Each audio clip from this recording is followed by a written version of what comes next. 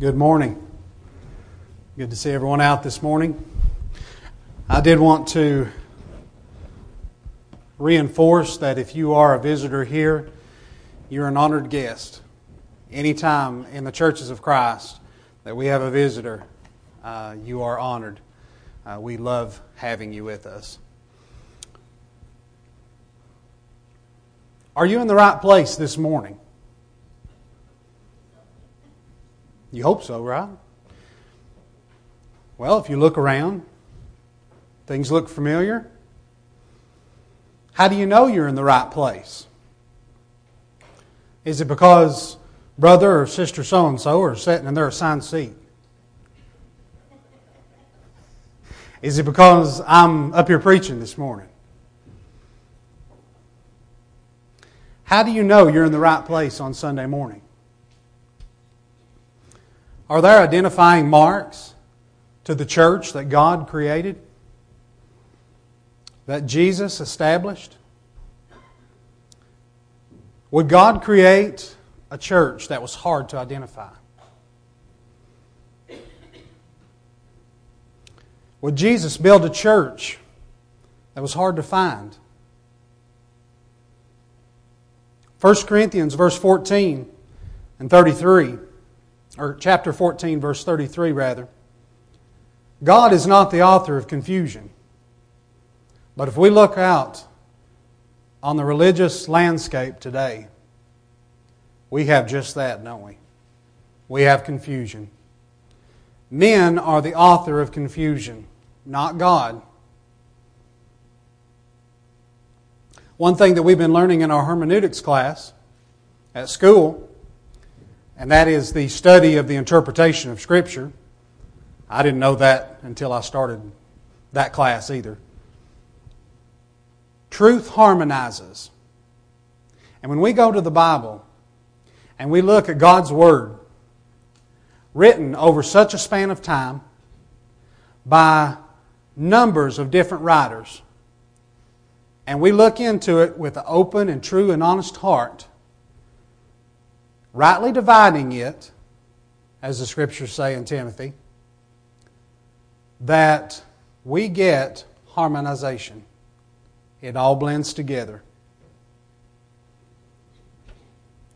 Matthew chapter 13, verse 15 says, "Hearing they hear, and they don't understand." We hear a lot today religiously, but there are many who don't understand what is being said. Many they're okay with sitting down and letting the preacher or whoever tell them what the truth is, and they're just going along with it. And as I start my ministry, don't believe something that I say because I said it. Because I'm up here, raised up above where you can all see me. Look in the Scriptures for yourself. See if what I'm teaching, see if what anyone else is teaching you, whether it be God's Word, whether it be truth. And that takes just a little bit more than a casual glance. It takes more than a casual reading. Spend time in prayer before you go to God's Word. How can I know I'm in the right place? Well, I can know I'm in the right place when I see the church after the pattern that God has set forth in Scripture. God gives a pattern when He wants something built. He gave a pattern to Noah for building the ark. We read about those in Genesis. We read about the width, the height, the length of the ark. The numbers are right there. We can read them. He told Noah to build it out of a certain wood, gopher wood. I have no clue what gopher wood is, but that's what God told him to build it out of. Now, Noah, he may have had a tree line or a timber of cedar trees, easily accessible. But would he have been wise to go out there and cut down those cedar trees and make that boat, make that ark out of cedar wood? Would it have floated? I don't think so. He made it according to God's pattern. What about when Moses built the tabernacle? God told him how He wanted it built, the items, everything, very detailed. Would God have dwelled in that tabernacle if it wasn't made the way that He wanted it made? Would He have rested there among the people? Hebrews chapter 8 verse 5, God said, "Make all things according to the pattern shown to you in the mount." God also gave David a pattern for the building of the temple in 1 Chronicles chapter 28. God gave a pattern to the apostles to build the church. Matthew chapter 16, verses 18 and following. Jesus was speaking to Peter here on this occasion. And He gave Peter, He said, "I'll give you the keys to the kingdom of heaven." Now we could go more in depth to that scripture about Peter and Petros and the rock. But just know He gave Peter the keys to the kingdom. And in Acts chapter 2, Jesus told them to wait in Jerusalem until they were endued with power upon high. And in Acts chapter 2, we can read about where the Holy Ghost came upon the apostles there, the tongues, cloven tongues as a fire upon each one of them, and they proclaimed the kingdom of God with power. But they did it according to the pattern. Peter had the keys to the kingdom of heaven. That first gospel sermon that he preached on the day of Pentecost. There in Acts chapter 2. Let's turn over to Acts chapter 2. And look at this account.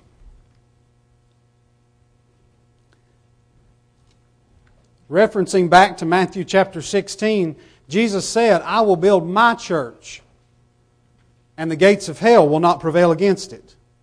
He didn't say, "I will build my churches." He said, "I will build my church." If we know that, and we know that God is not the author of confusion, and we know that we have a religious landscape that is teaching different things about God's Word. One says, you must be baptized to be saved. Another says, baptism has nothing to do with your salvation. One says, you need a creed book along with the Bible so that you can be faithful to God. Another says, creed books are evil. They're not according to God. Who do we believe? There's no harmonization there. God is not the author of confusion. If we look in Acts chapter 2 and verse 38, Peter has just got through preaching to them and telling them what they had done to the Son of God. Then Peter said unto them, after they were convicted in their heart and knew what they had done wrong, they needed salvation. They knew they needed salvation. What did Peter tell them? He said, repent and let every one of you be baptized in the name of Jesus Christ for the remission of your sins, and you shall receive the gift of the Holy Spirit. There we see repentance, baptism for the remission of sins. We see patterns. That is part of the pattern. I can know that I'm in the right place, the right church, when I see Christ as the only head. Again, in Matthew chapter 16, He said, I will build my church. Ownership. Jesus has the ownership of the church. No one else. Colossians chapter 1, verse 18. Christ is the head of the body, which is the church. 1 Corinthians 3, chapter 11. Another foundation can no man lay than that which is laid, which is Jesus Christ. A religion without Christ as its head is a false religion. Putting it plainly, but lovingly. Why? Because we want everyone to be saved. God desires that everyone be saved.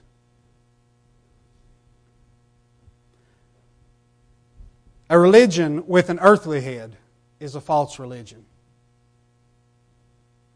Christ is the only builder of His one church.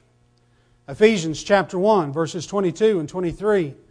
God hath given Him to be head over all things to the church, which is His body, the fullness of Him that filleth all in all. And then if you turn over to Ephesians chapter 4, in verse 4, it says there is one body. The body and the church are synonymous, or are the same. I lost my word there for a moment.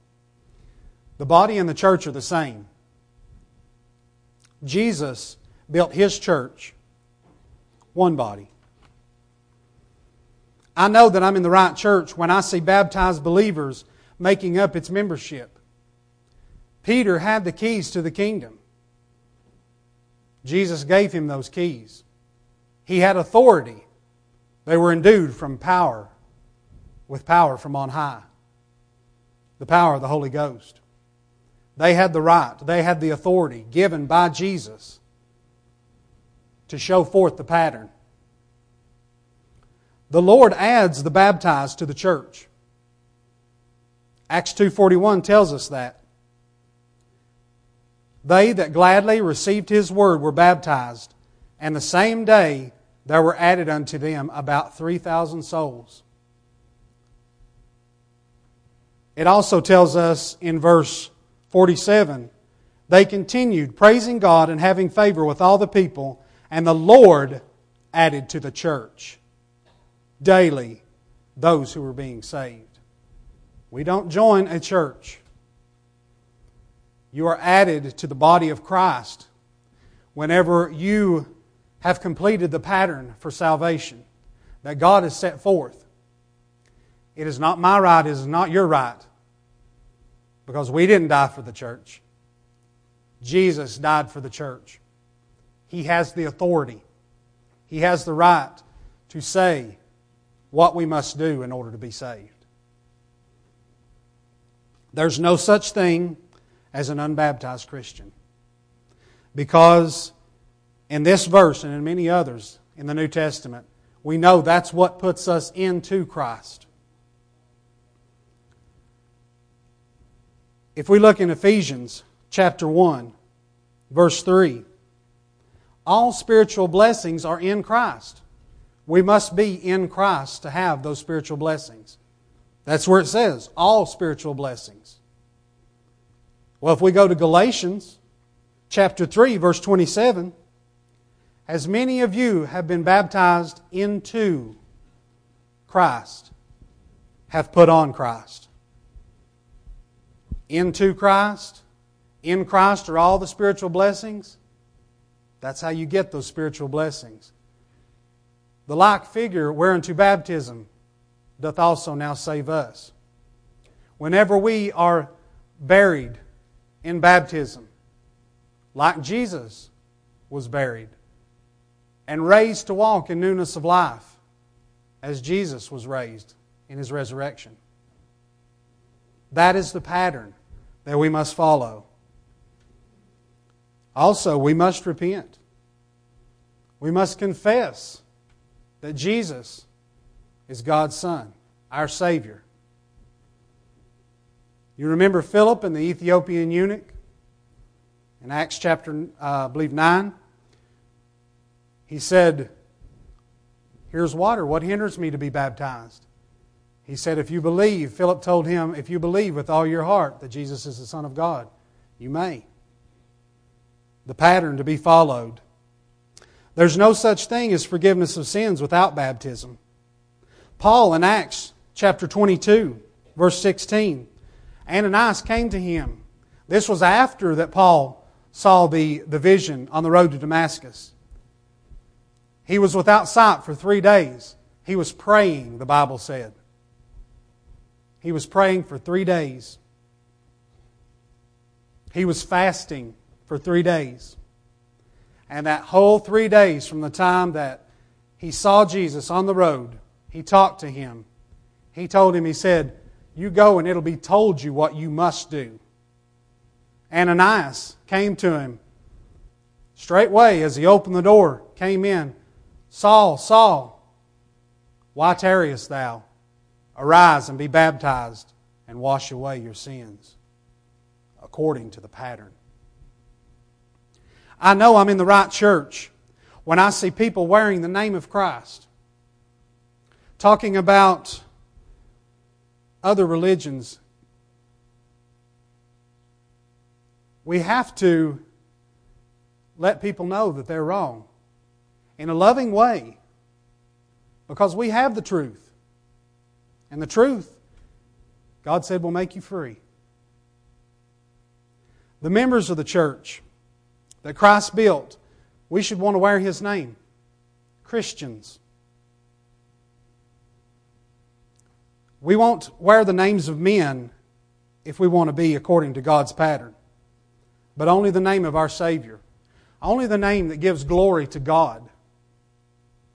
Now, yes, we could be called the Church of God, the Kingdom. There are others in Scripture that the church is referenced to in different words, but we do see in Romans 16:16, the churches of Christ salute you. And Acts chapter 11, verse 26, the disciples were called simply Christians first at Antioch. There is a right way. Acts 4, verse 12 says, neither is there salvation in any other, for there is none other name under heaven given among men whereby we must be saved. It is only through Jesus Christ. I know I'm in the right church when I see scriptural elders shepherding the congregation. If they're qualified men, the Bible pattern shows that elders are a plurality, not just one. They're experienced men. We read that in 1 Timothy chapter 3, the qualifications. Elders oversee one congregation, and that congregation is autonomous. They don't see multiple congregations overseen. The Bible does not speak of councils or synods or conferences ruling over congregations or a group of congregations. God made it that way for a purpose. It was His pattern. I know I'm in the right church when I see worship according to the pattern. Mark 7, chapter 7, verse 7 says, in vain they worship me, teaching for doctrines the commandments of men. If it was alive and well in the first century, it's alive and well today. Error and false teaching. There are many in the religious landscape today that would say, we're all okay. We're going to the same place. We just need to believe in God. 2 names, Nadab and Abihu. We read about them.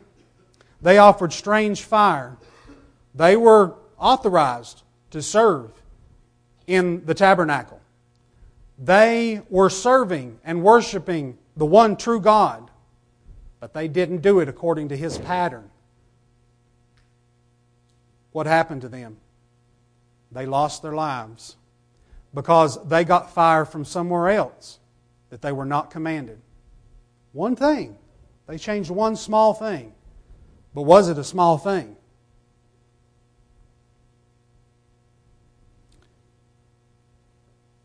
God has established a worship pattern. And it's simple. It's easy to follow if we will follow that pattern. If we are open and honest in our hearts to God's Word, if we study it prayerfully and carefully, we can know. I know I'm in the right church when I see the 5 biblical acts that we can read about in Scripture in God's Word. Colossians chapter 3 verse 16 says, teaching and admonishing one another in psalms and hymns and spiritual songs, singing with grace in your hearts to the Lord. We know through Scripture that our heart is not the blood-pumping heart. The heart of the Bible is the mind. We serve God in spirit. Acts 20 verse 7 says, upon the first day of the week, when the disciples came together to break bread, Paul preached unto them. There was preaching and there was breaking of bread. That is the Lord's Supper that the Lord instituted before He went to the cross. Acts 2:42. They continued steadfastly in the apostles' doctrine, there's the teaching, and fellowship, and in breaking of bread, there's the Lord's Supper, and prayer. Praying. In 1 Corinthians chapter 16, verse 2, on the first day of the week, let every one of you lay by in store, as God has prospered him. There's the giving that we partake of. I know I'm in the right place when I see the singing, the praying, the giving, the preaching, the Lord's Supper every first day of the week. How many weeks have a first day? God commanded it be done on the first day of the week. Last time I checked, every week has a first day. I know that I'm in the right church when I see God's work being done. We enjoy worshiping together, worshiping God together, but there's more to do. We talked about that in the Bible class this morning. There's more to do than just the coming and worshiping. God desires worship, but He also desires growth within us as individuals and within the church as well. We enjoy the love and the fellowship with each other. As I said this morning, I'm very glad to be here this morning. To see all of you sitting out there and all of us gathered together as one, praising God and learning and wanting to be near Him. But there's more to do. We sing songs like, I want to be a worker for the Lord. To the work, to the work. And we'll work till Jesus comes. But singing about it is not enough. There's more to do. The New Testament church was serious about working for the Lord. That's part of the reason that I've chosen to do what I'm doing at the School of Preaching. By your blessing of me and my family and your support of the school there, we are able to do that. Not everybody has the ability to get up here and speak, and if you would have asked me a few years ago, I would have told you I do not have that ability. But I am not going to let that stop me. I'm not going to let fear stop me. I'm not going to let anything stop me from doing the will of God. And that's what each of us have to do in our lives. We have to be about truth, but we have to be about work. We need to help those in need. We need to encourage each other, the brethren.